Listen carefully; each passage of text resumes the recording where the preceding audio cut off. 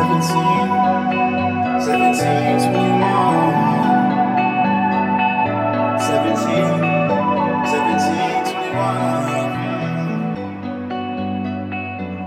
to 1721, a podcast all about shining a light on the path to authentic unity. I'm your host, Evan Black, and in our inaugural season of 1721, we are shining a light on what the minority sees that the majority cannot. In John chapter 17, verse 21, Jesus prayed that we would be one, just like he is one with the Father, so that the whole world may believe. In this bonus episode, we're going to continue a conversation that we started previously with Chauncey Hollingsworth and Juice Sutton. This conversation is powerful, it's enlightening, and I pray that you would be empowered through this conversation today. That's good and that's powerful. I know you guys were involved in these protests, and let me say this: the protest and all of this with George Floyd and Minneapolis, and then you had right after that you had Ahmaud Arbery and Breonna Taylor, and I mean the hashtags and the names just go on and on. One of my big points on this is, as horrible as any of these scenarios are, they're not isolated incidents. No. So this is not just about Derek Chauvin and George Floyd. This is not just about Ahmaud Arbery. It's not just about Breonna Taylor. This is a culmination of what you guys have talked about. Is there's been a problem for a long time. I would maybe even argue and say it's been a problem since the inception of our country. So this is not something that the media is feeding us every time they get footage of something like this. Yes, they may know that it brings viewership and it riles people up, but that this is a historical problem. I know you guys both were really involved in the protest. Juice, let's start with you. Tell me about what you were doing and what it was like to actually be out there protesting.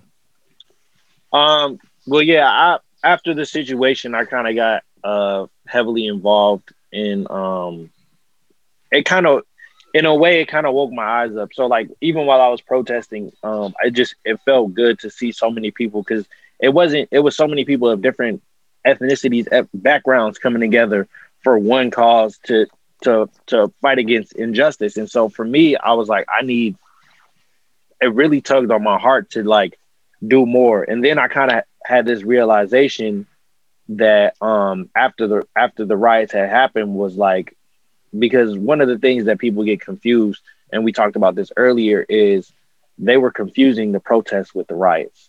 Yeah. And those were two completely different situations. Absolutely. And so for me, after seeing that and after seeing like the destruction in the community, I looked at it as, me and a couple other friends who are also comedians were like, we need to empower our community. Because I'm like, at the end of the day, nobody's going to look out for us except for us. Because like we've tried, you know what I'm saying? And even looking outside and talking with different people, some people are just not going to get it. Even in the Bible, it says the brush the salt off your shoulders and keep it moving. Like there's some people that will never understand, even if you try, because they're comfortable in their worldview, and right. They don't want their worldview to be changed, because then that will require them to go out and act, which is weird to me as a Christian, that you're comfortable seeing that you would literally create these delusional concepts in your mind to give you an excuse to be comfortable where you are, because God moves when we're uncomfortable. That's when he works. Like if you're comfortable, that means you're not doing something right. Like you need to be going out and act. Like a lot of it made me laugh that the people that I had conversations with, I'm like, y'all will literally go to another country to do missionary work. Yeah. But the missionary work that needs to be done is literally right down the street from you. Right. And so like and I'm just like, and so even if you look at Acts, like God, he says, go make disciples first in your community and then spread out. So I'm like, How can you go and teach somebody else about God that's so far away? Which, don't get me wrong, that needs to happen. But when you come home, you're not talking to the person at Starbucks right next to you, or you're not talking to the person in the inner city that's literally a 10-minute drive from you. Some of these people live in these communities and still aren't doing anything. So like my biggest frustration was like, I'm all about action. Like people who talk a lot, that's cool. Like you can talk a lot, but I'm more of a person who likes to see action. So for me, I was like, how can I reach the young generation, or how can I reach people in my community that are obviously hurting? Because we only got one grocery store in the North Minneapolis, which it got closed down. So nobody could get groceries for a minute. Buses weren't really running like that because of coronavirus. So the nearest one was like 15 minutes in Robbinsdale. And so nobody was doing anything as far as how are these people supposed to get food? How are these people supposed to get like diapers and different things for they, for their kids and stuff? And so we took a big look at that, and I was like, okay, I really felt the guy had put on my heart that yes, some people are designed to protest, some people are designed to rebuild. And I was like, I think my job right now is to help rebuild the community that I grew up in, that I was raised in. And so we created this nonprofit that basically would we would take donations and then we would redistribute them to the community. The first day was trash. We had like two bottles of water. We had like 2 cases of water and a couple of diapers. We literally went on Facebook Live and Instagram Live and was like, hey, this is what we're doing. Our community's hurting. We need this.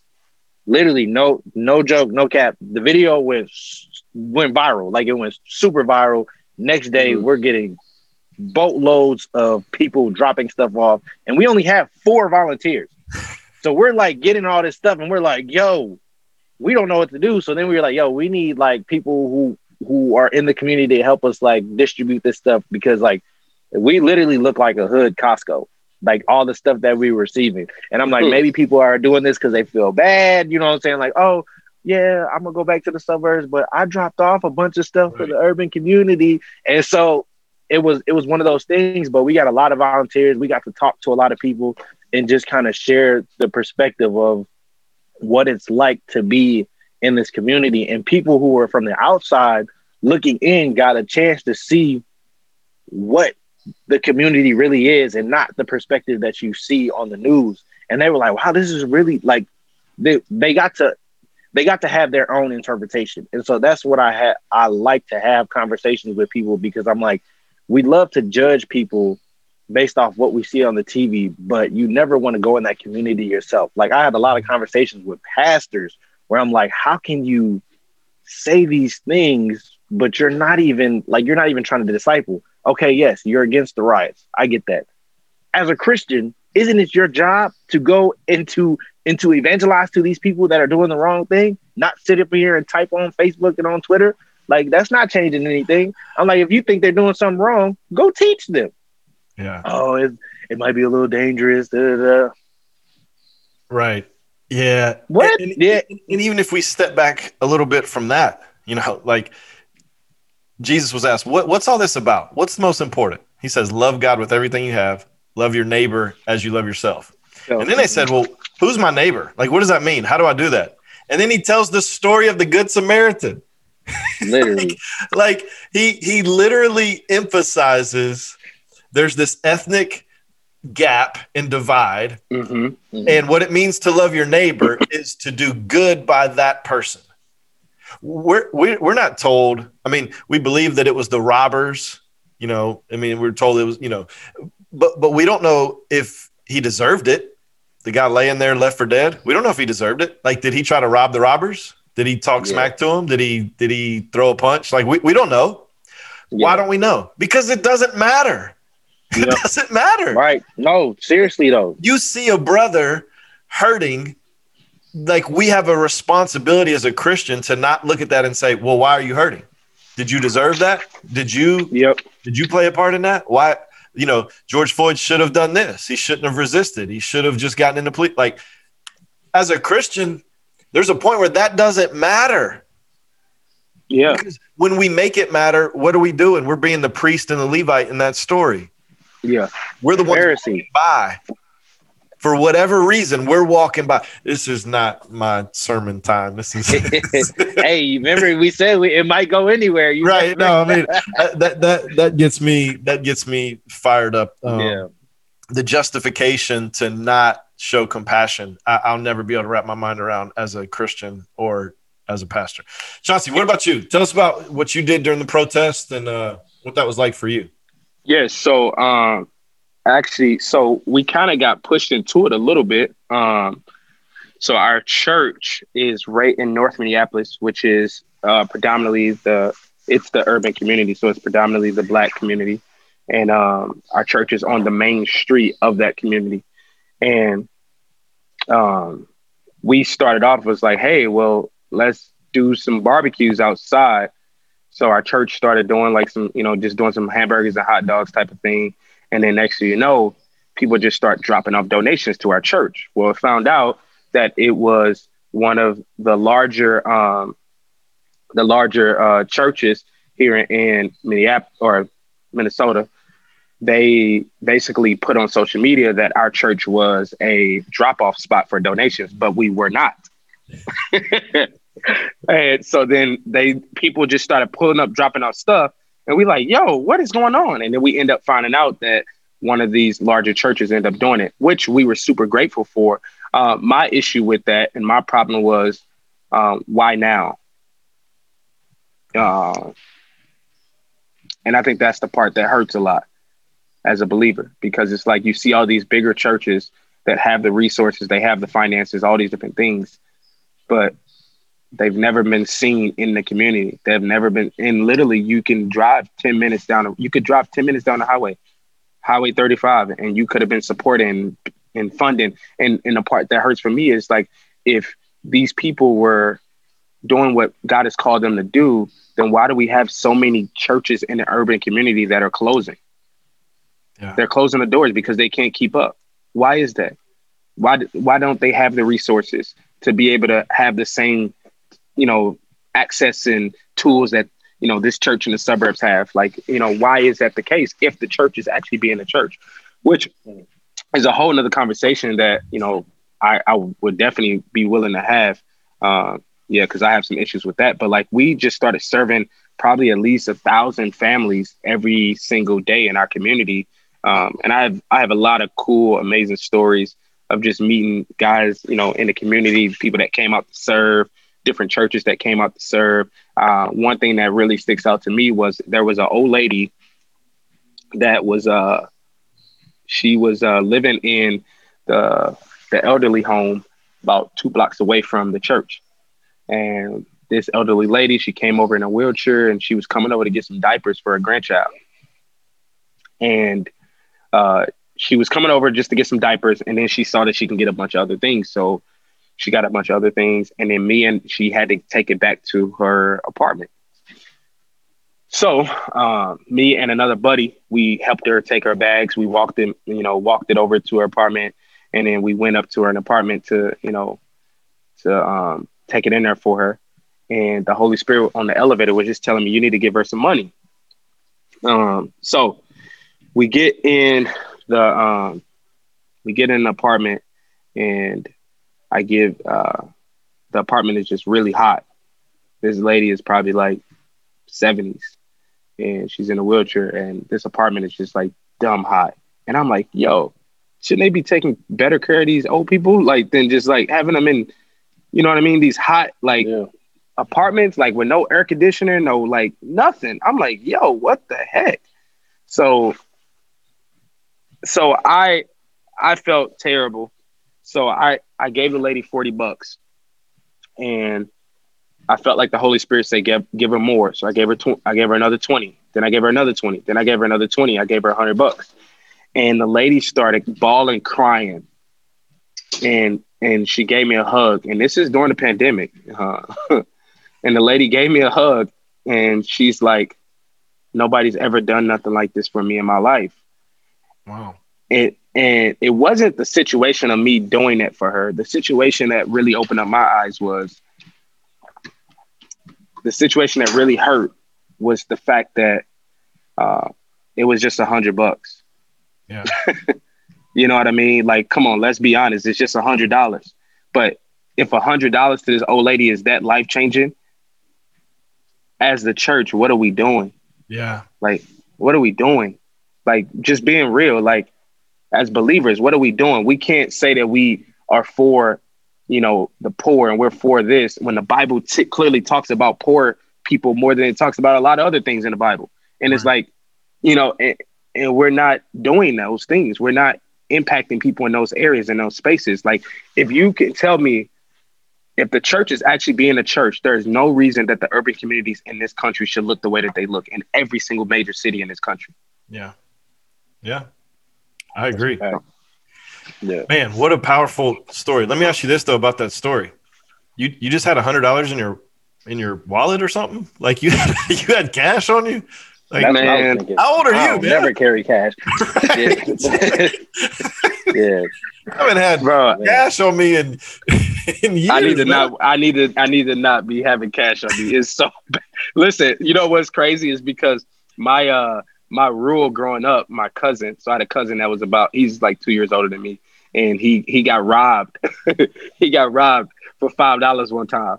And he was like, man, I just got $5. And they was like, man, give me your $5. And he was like, all right, bro, if you go, I don't want you to shoot me over $5. So he gave him the $5. And I said, ever since then, I'm never having cash on me. And then I didn't keep up with that. I was just listening. I was like, man, how old is Chauncey? I thought Chauncey was younger than me, man. It's, only older people I know carry cash. Yeah. Oh, jeez. So y'all have talked about this a little bit, but the protests were going on, and then next thing we see on the TV, especially and on the internet, is these riots, stuff being burned, looting, all of that. Talk to us about that. Juice, you want to go? Yeah. I think so. Yeah. So me seeing it. So the first night that it happened, I kind of witnessed it firsthand. And this is what when I talk about the media feeding different agendas. It was two separate groups, really. So we were protesting at the precinct, and it was young kids, actually from the suburbs of Caucasian descent. That and I just tread lightly with that. Like any, to be honest, like what any young kid would do, a lot of those people weren't there for the right cause, and they found an opportunity to loot. And so once that happened, a lot of people saw it. And when you have people that a lot of people live day to day not knowing how they're going to have their bills paid, how they're going to eat, how they're going to do these things. Mm-hmm. So when they see an opportunity like that, they're going to jump on it because it's like, what? I can have food and I can have all of this stuff. I can have this because we live in this American dream. Like, this is what it means to be successful. And so once that happened, it just caught fire and went everywhere. But the crazy thing that a lot of people don't understand is the people that were protesting, most of those people, one, had already went home. And two, a lot of the people that were actually protesting were actually trying to get people to stop looting. And so I think that's the perception that a lot of people didn't understand, was they thought that the same people that were fighting for justice were the same people that were taking advantage of the situation and breaking into companies and things like that. And, people were saying like, oh, they can bounce back, et cetera, et cetera. But I think that just the lack of education that a lot of people had from the outside looking in was that, this is why all lives matter, not Black lives matter, because y'all don't know how to get y'all stuff together. And it's like, that's not true. It's literally impossible to have an entire ethnicity on the same page. Like, it's impossible. Right. Like, you can't, there's always going to be different perspectives. There's always going to be people that do different things, because not everybody's lifestyle, everybody's worldview is completely different. And so if you have somebody who has grown up with nothing and doesn't even know how, one, they're going to feed themselves, and two, if they have a family, like how they going to get fed, how their rent going to be paid, you see an opportunity to get free food, they're going to take it every time, And so like, most people in the inner city don't even know how to do arsoning. Like, so like when you think about that, even for me, like growing up, I'm like, I don't even know how to blow stuff up. Like, most of the kids don't even know how to blow stuff up. And even the day after, you would catch people like, when we were protesting the next day, there were people that were throwing eggs and all types of stuff at the police.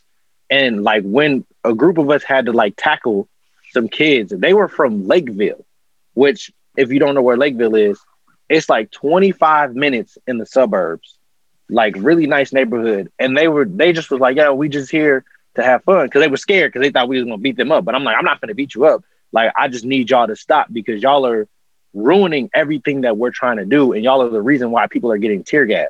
Because police policy is, if they feel threatened, they're going to use tactics to have themselves, you know what I'm saying, to feel more safe. And then those tactics were rubber bullets and tear gas.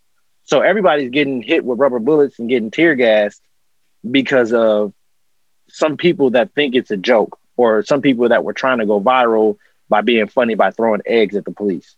And so like, I'm like, and what I had to try to teach them was, it's like, it's a dangerous game that you're playing. I'm like, for you, it's easy because you can go back to Lakeville, live your life like nothing's ever happened. But for us who live in this community day to day, like, we're the ones who have to clean up after the mess. Nobody cleaned up the streets after the riots. Like, it was literally a bunch of people that started an initiative that went down the streets and started cleaning up the whole community because they weren't going to touch it. You know, it's a governmental thing. And they're just like, well, you guys are making this situation. You guys are doing this. And even, and Chauncey can speak from this from a realtor standpoint, is now that property value in that whole community has just dropped extremely. And so, like, for me, it was one of those things where I'm like, you have to, if you're not really down for the cause, and one of the pastors talked about this when she was out there speaking, she's like, if you're not down for the cause, we love you, but you got to go because you're making things worse. And so for me, it was just a learning curve to see that some people think that this life is a game. Yeah. And it's for quick viewership. And it just was disgusting to me, because I'm just like, bro, these are people's lives that's at stake. Right. And that also made me start thinking about how to get to the younger generation, because a lot of that stuff was caused by people of the younger generation. So I think that was a big thing that needed to be cleared up, was the protests and the riots were two separate things. Chauncey, yeah, what was your experience? Yeah, for sure. Very two separate things for sure. When we were protesting, the protests were pretty peaceful. I actually had a few of my youth kids, when I youth pastor, they were actually leading some of these protests, which I was super proud to see them in the forefront, like, you know, pushing this agenda of justice. And at night times, because it was getting so dangerous, I was like, you know what, I ain't stand out when it get too dark, so I'm going back home. But they were still out there just working, working the streets and just, you know, telling people like, hey, like, don't do this, don't do that, trying to like maintain, you know, peacefulness. But in the midst of doing that, there's multiple different accounts where they, you know, I was told by other people stories of them standing in the crowd about 7 o'clock. It's peaceful all the way up. They've been out there for 4 hours. It's peaceful. And then all of a sudden a group of white men would come in with bulletproof vests and whatnot and start yelling and antagonizing the crowd, which ultimately caused other people that are still, you know, dealing with the emotions of what's going on, you know, processing what's happening. They are literally antagonizing the crowd, getting people riled up and even more mad, throwing stuff at the police, talking about we're going to burn this thing down. Before that, the conversations were just like regular protests. Like, it was regular protests happening. Like, you know, no justice, no peace, no justice, no peace, that type of stuff. And then all of a sudden it's like, we're going to burn this thing down. It's like, yo, where's all this coming from? So then for me at the protest, I wasn't concerned about the black guy that had his pants sagging that's what some white people are concerned about. I wasn't concerned about that. I was concerned about the kid that's rolling around with a skateboard and some rollerblades, talking about he want to be a part of the protest. That's what I was more concerned about. So even as I was walking through protests, you could see it. Literally, there's, you know, which I was super grateful. You have some white males, some older white men, and the protest was beautiful. It was so diverse. It was it was like what heaven should look like, to a sense, for certain protests. And then also some of the protests were, Juice know, it was more white people at the protest than it was black people. And I was like, let's go. Like, they you know what I'm saying? They making it happen. Like they supporting us. Like, and that's the thing. As minorities, we need the support of majorities in this situation and in this fight. So I was excited to see that. And but you know, the protests were definitely changing when it got a little bit darker, and that consistently happened throughout the night to the point where there was like white supremacists that were, you know, just in the neighborhood, literally walking around with literally rifles and semi-automatics and stuff like that, and just walking through our neighborhoods. It was so bad to the point there was like military grade tanks rolling through the hood. Yeah. I was gonna touch on that after you're done. Yeah, because what Chauncey was saying, it almost seemed like it was at shift. There's a reason why riots was happening at night, because I'm not even thinking, when you're talking about thinking logically, you got to think people have been protesting all day. They not finna be up late trying to arson. We got things to do. We going to bed. You know what I'm saying? And so like seeing that there was a different group of turn people. Turn it down a little bit. Oh, I was like, what?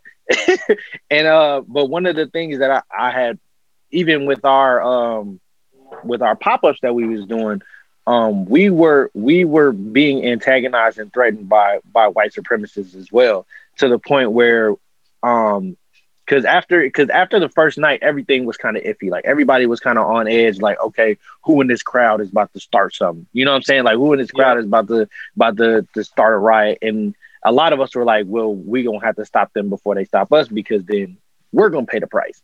And even during the pop-up, it got to a point where, like Chauncey was saying, there were literally white supremacists that would drive down from or drive up from other states to like be a part, kind of similar to the Kenosha incident in a way, where people were just coming with military like weapons, and there were people in semi trucks that would drive around with Confederate flags over in North Minneapolis.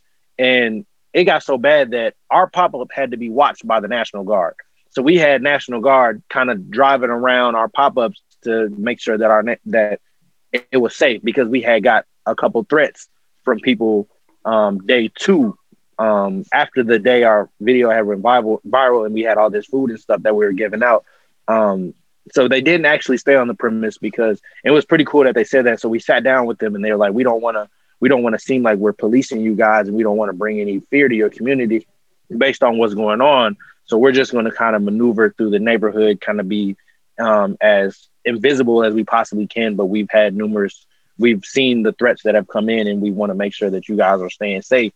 And so we've had people that have come in disguise as media guys, and they're just like, oh, here's our business card. And we look at their business card, and it's not a real website. And they're just kind of walking around, peeping, taking pictures of what we're doing. And then the next day we come back and we'll have cones missing, spray paint on the concrete and different things like that.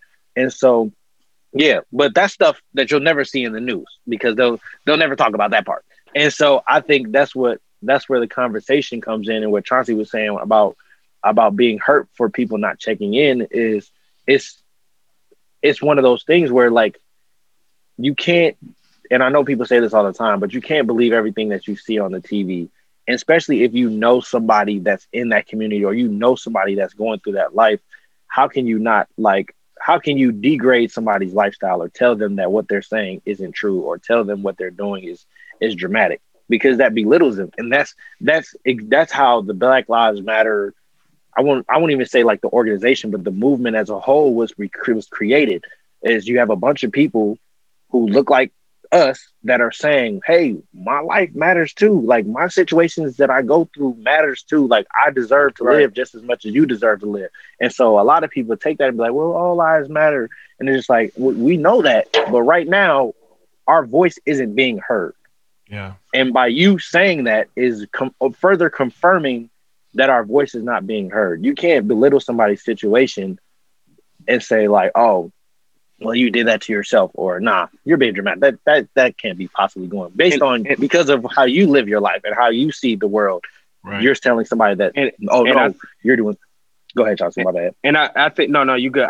I just think also too, just going off of what you just said, I think as believers we have to stop putting the Black Lives Matter phrase together with the Black Lives Matter organization. As believers, that's two different things, Jews, like, and that's the biggest argument. Yeah. And that's the biggest argument for us that we've been trying to have with people. It's like, bro, they're not the same thing. Like the Black Lives Matter organization was created after people started protesting about Black lives should matter. And then the organization created an organization to do whatever some of the evil doings that they're doing to try to corrupt I think ultimately corrupt the power of that phrase, the Black Lives Matter phrase. And they're not the same thing. When Black people are talking about Black Lives Matter, we're talking about the lives of Black people in this country and around the world. We're not talking about an organization. So just because I say Black Lives Matter doesn't mean that I support this organization. And we got to draw the line there and not keep putting those things in the same boat, because they're not the same thing.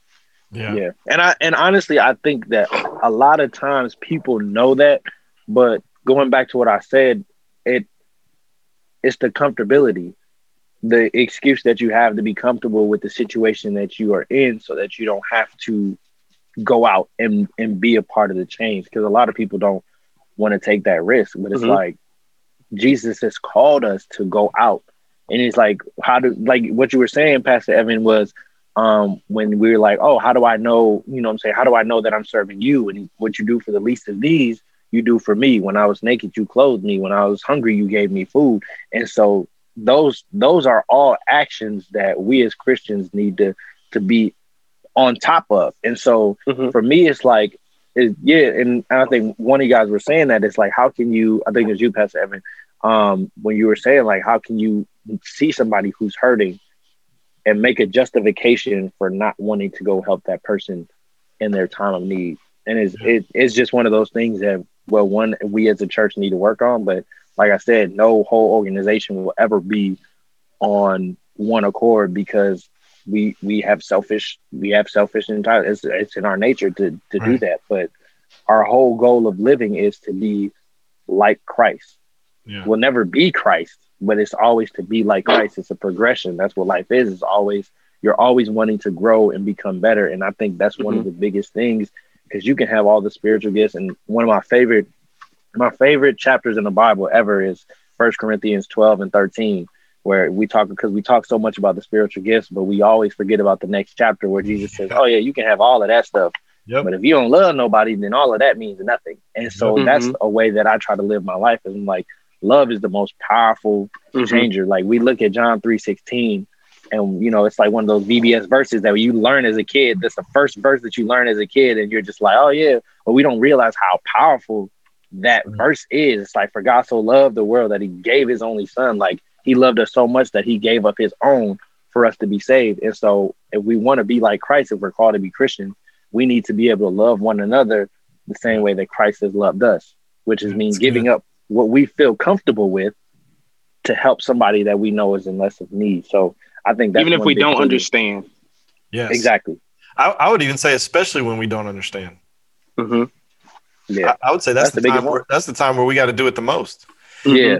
Hey, I know you guys have talked a lot about some of this already, but is there anything else that you guys want to add that maybe the media didn't highlight or didn't show that you guys saw there on the ground?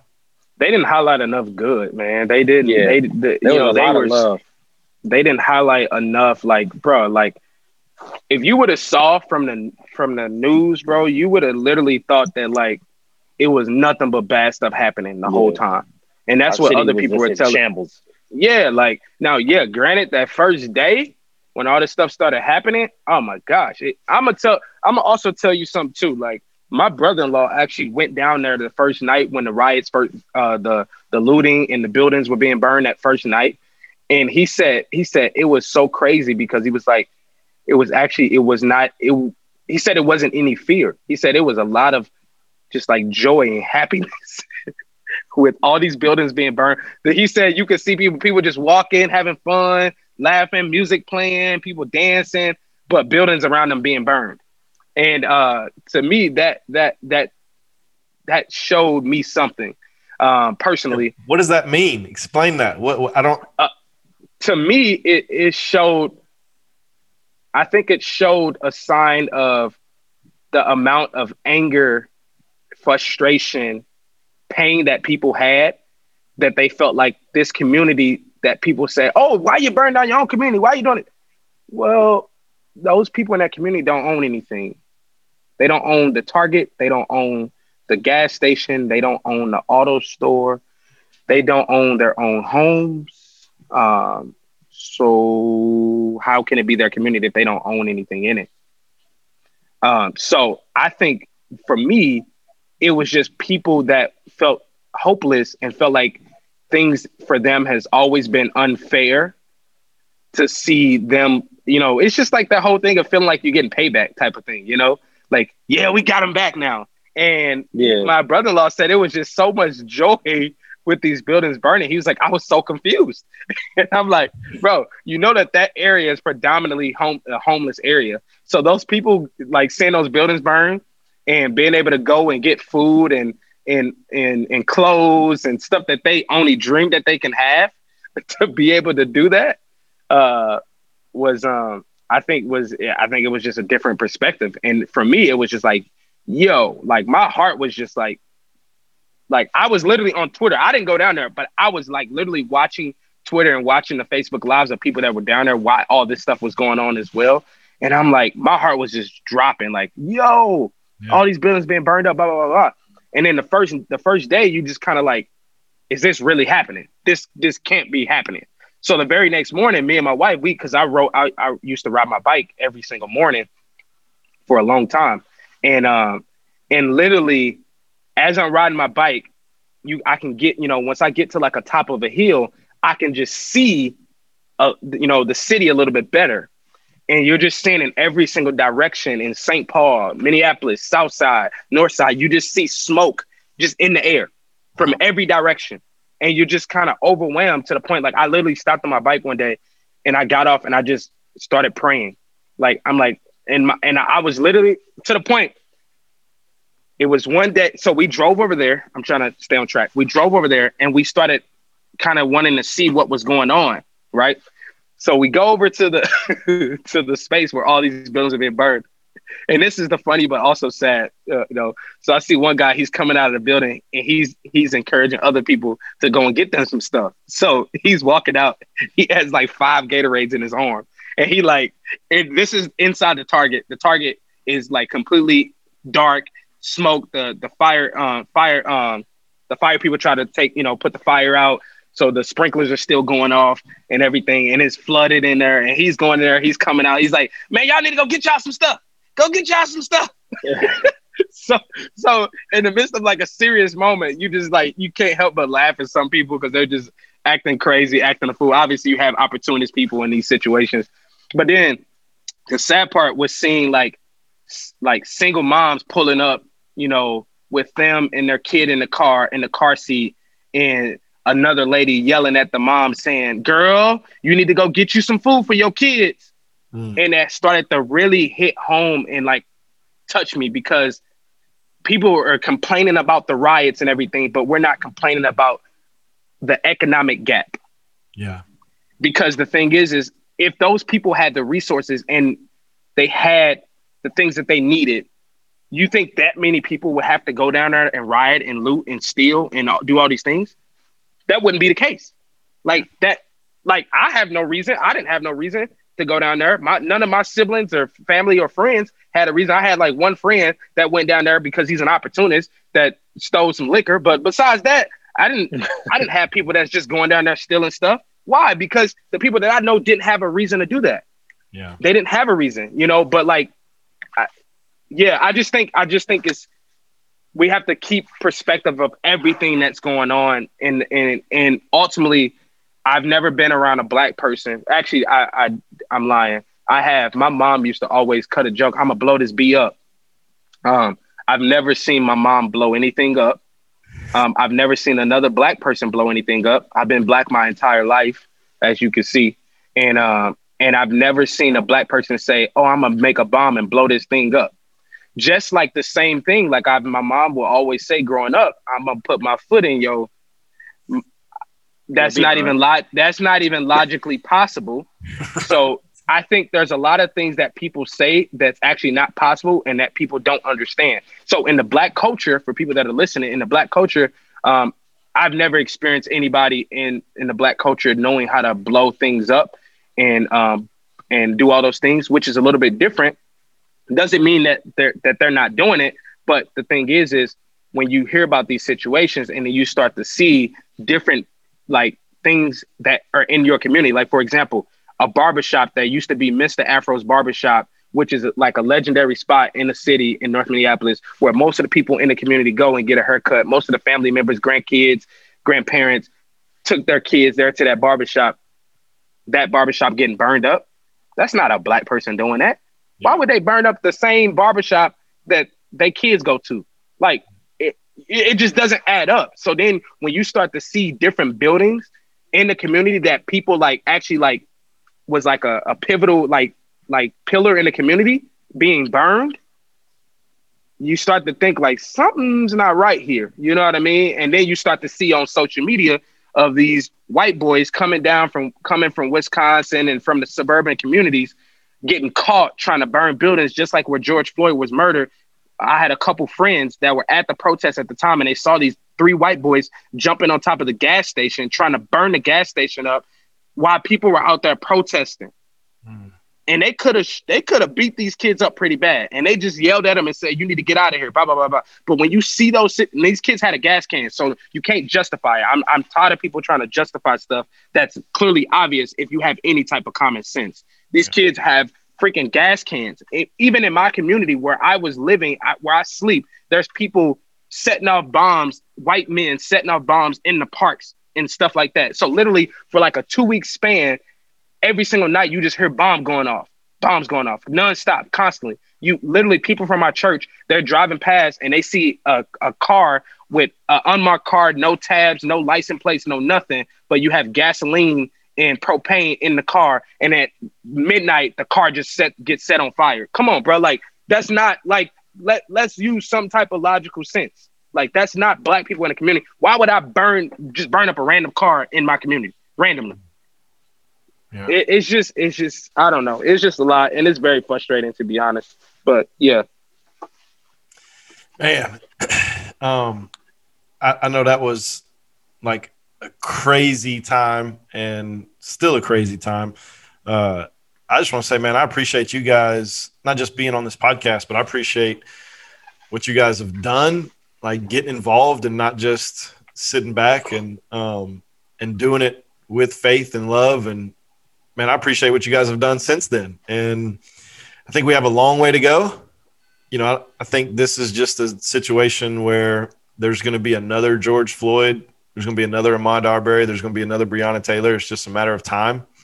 And by that, I mean, we have a lot of work to do. And I appreciate you guys for being willing to do your part in that work. So, yeah. We appreciate you creating the platform, man. And being a bridge, man. Like, you being a bridge, man.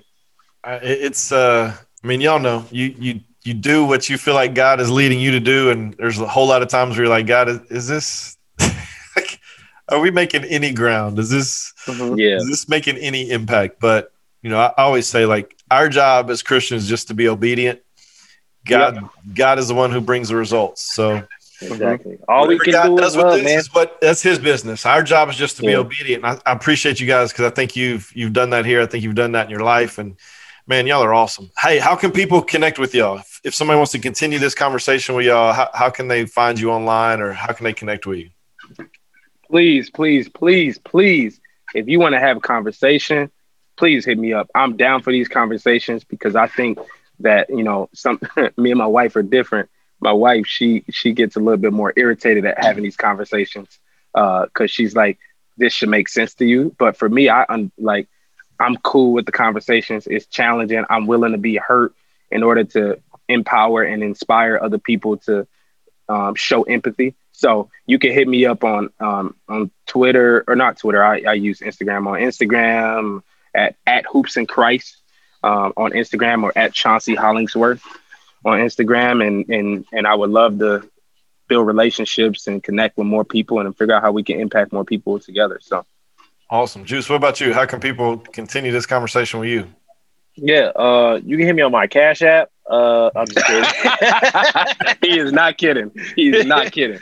No, but on a real note, yeah, I'm big on having these conversations as well, and I'm a big person on love.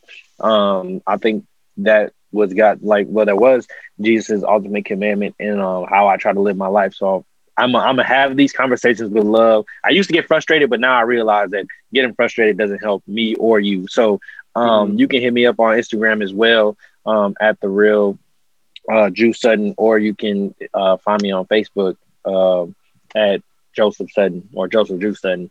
And I'll definitely connect with you and we can have a conversation. And I can, like Chauncey said, I can share my story. It's a hard one, but it's one of those things where I feel like that my testimony does open a lot of eyes. And I think God uses my testimony to be able to do that. But I'm also a funny person, so it's not going to be all heartfelt. Like there's gonna be a joke in there because I don't really like heavy moods either. So there's gonna be some times we're gonna enjoy it. So I think that it's a conversation that needs to be had. And real change won't come unless we love one another, and real change won't come unless we have these conversations with our Caucasian brothers and sisters.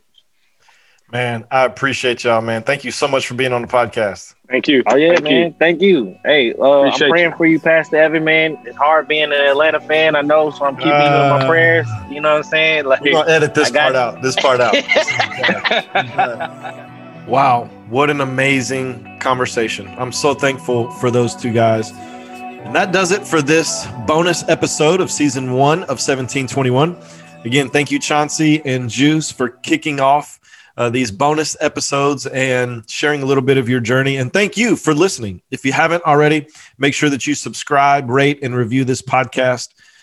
We will put their contact, social media information in the show notes, as well as other ways that we can continue this conversation. Man, thank you so much for listening. See you on the next episode of 1721.